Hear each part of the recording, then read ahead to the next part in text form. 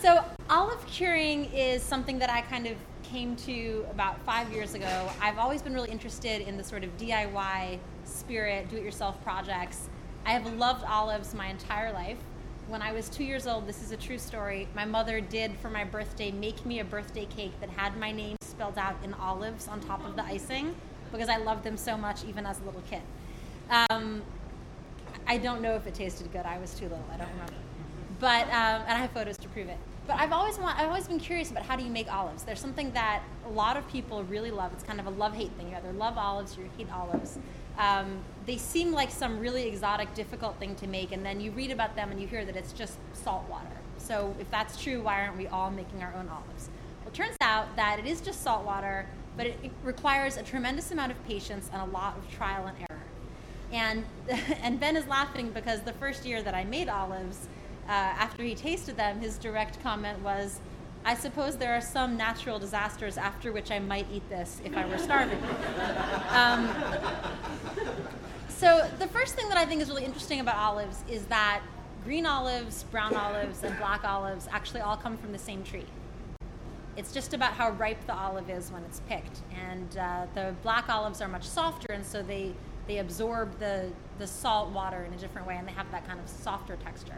But I didn't really have any idea how to make olives. I had just heard some stuff online. You put them in salt water. So the first year I tried this, I just threw the olives in salt water. What I did was there's a guy at the farmer's market that I go to that sells raw olives, and you can only buy them in October or November because they only are ripe during that time. And so I asked him, what do I do? And he said, just put them in the salt water and leave them for like 2 months and then you can eat them. And I said, how much salt water? And he was like, I don't know, like a fist of salt for a gallon of water. I don't have a recipe. I just do it, So I tried to follow his instructions and they came out disgusting. And part of the reason that they come out very gross is that olives are naturally very bitter. So raise your hand if you've ever tried eating a raw olive. Have you ever just picked one off a tree? It is so disgusting because if you see them on the tree, sometimes you think like, oh, I wonder what this would taste like. It's a kind of bitterness that I can't even explain. Like, when you bite into a lemon and your mouth puckers involuntarily. Imagine that plus the texture of a completely unripe banana. Do you know what I'm talking about? That kind of dry, disgusting.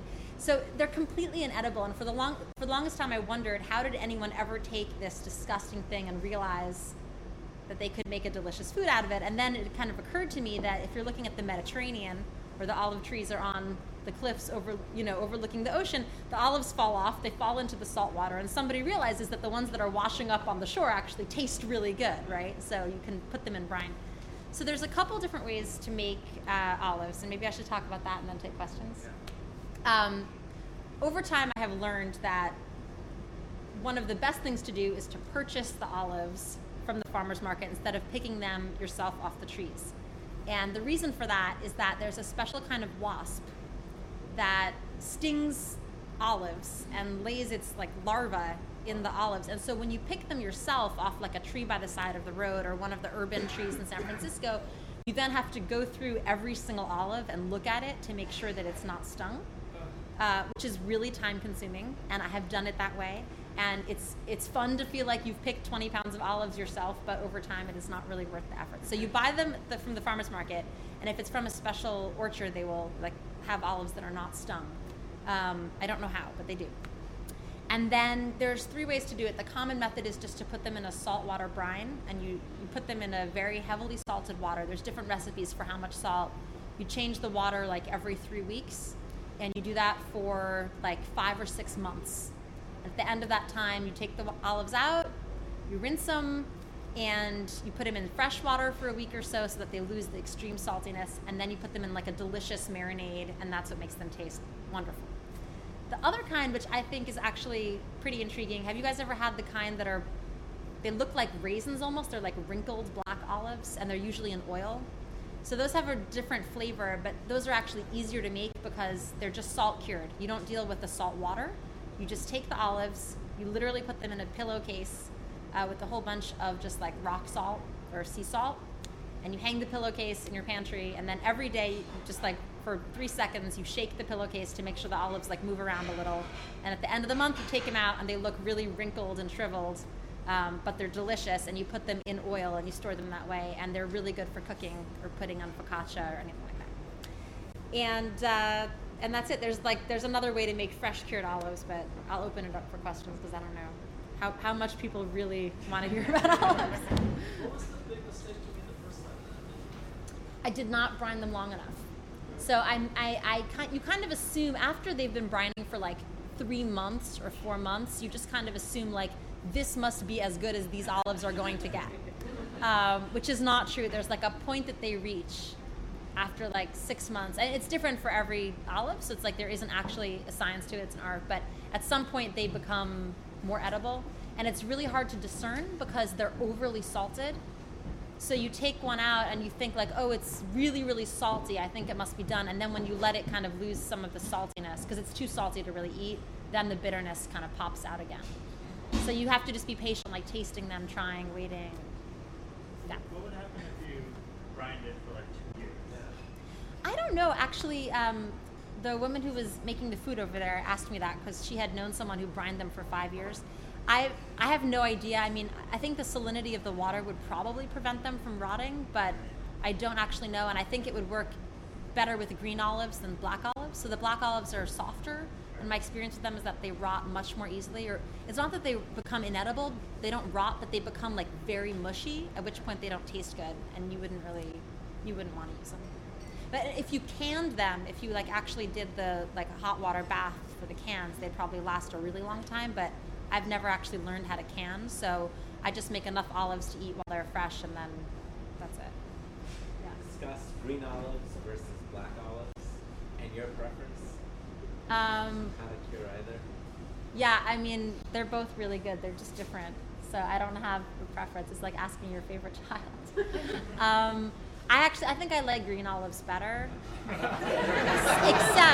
except, so I prefer green olives if I'm just like snacking on olives before a meal with a glass of wine. But like for cooking or if you're making focaccia, the black salt cured olives are amazing. You can't really top that. And then there's some recipes that, like, there's this place near here called Ramblas. I don't know if anyone's ever been there.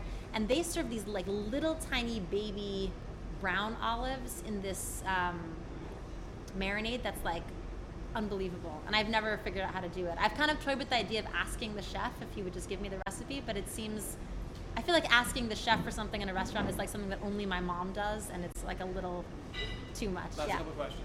Can I ask you an Alvin Brown question? Why did you do this so frequently, and what exactly is the salt doing to the olive to make it work?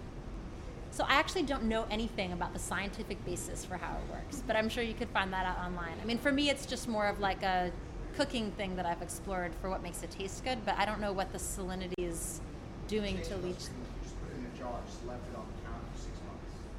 Would that be bad? I think from reading other recipes about how you do it, I think it just makes it last. It takes longer. I think it would still work, but it would just take a longer time. So, will do the wasps just go crazy on olive trees?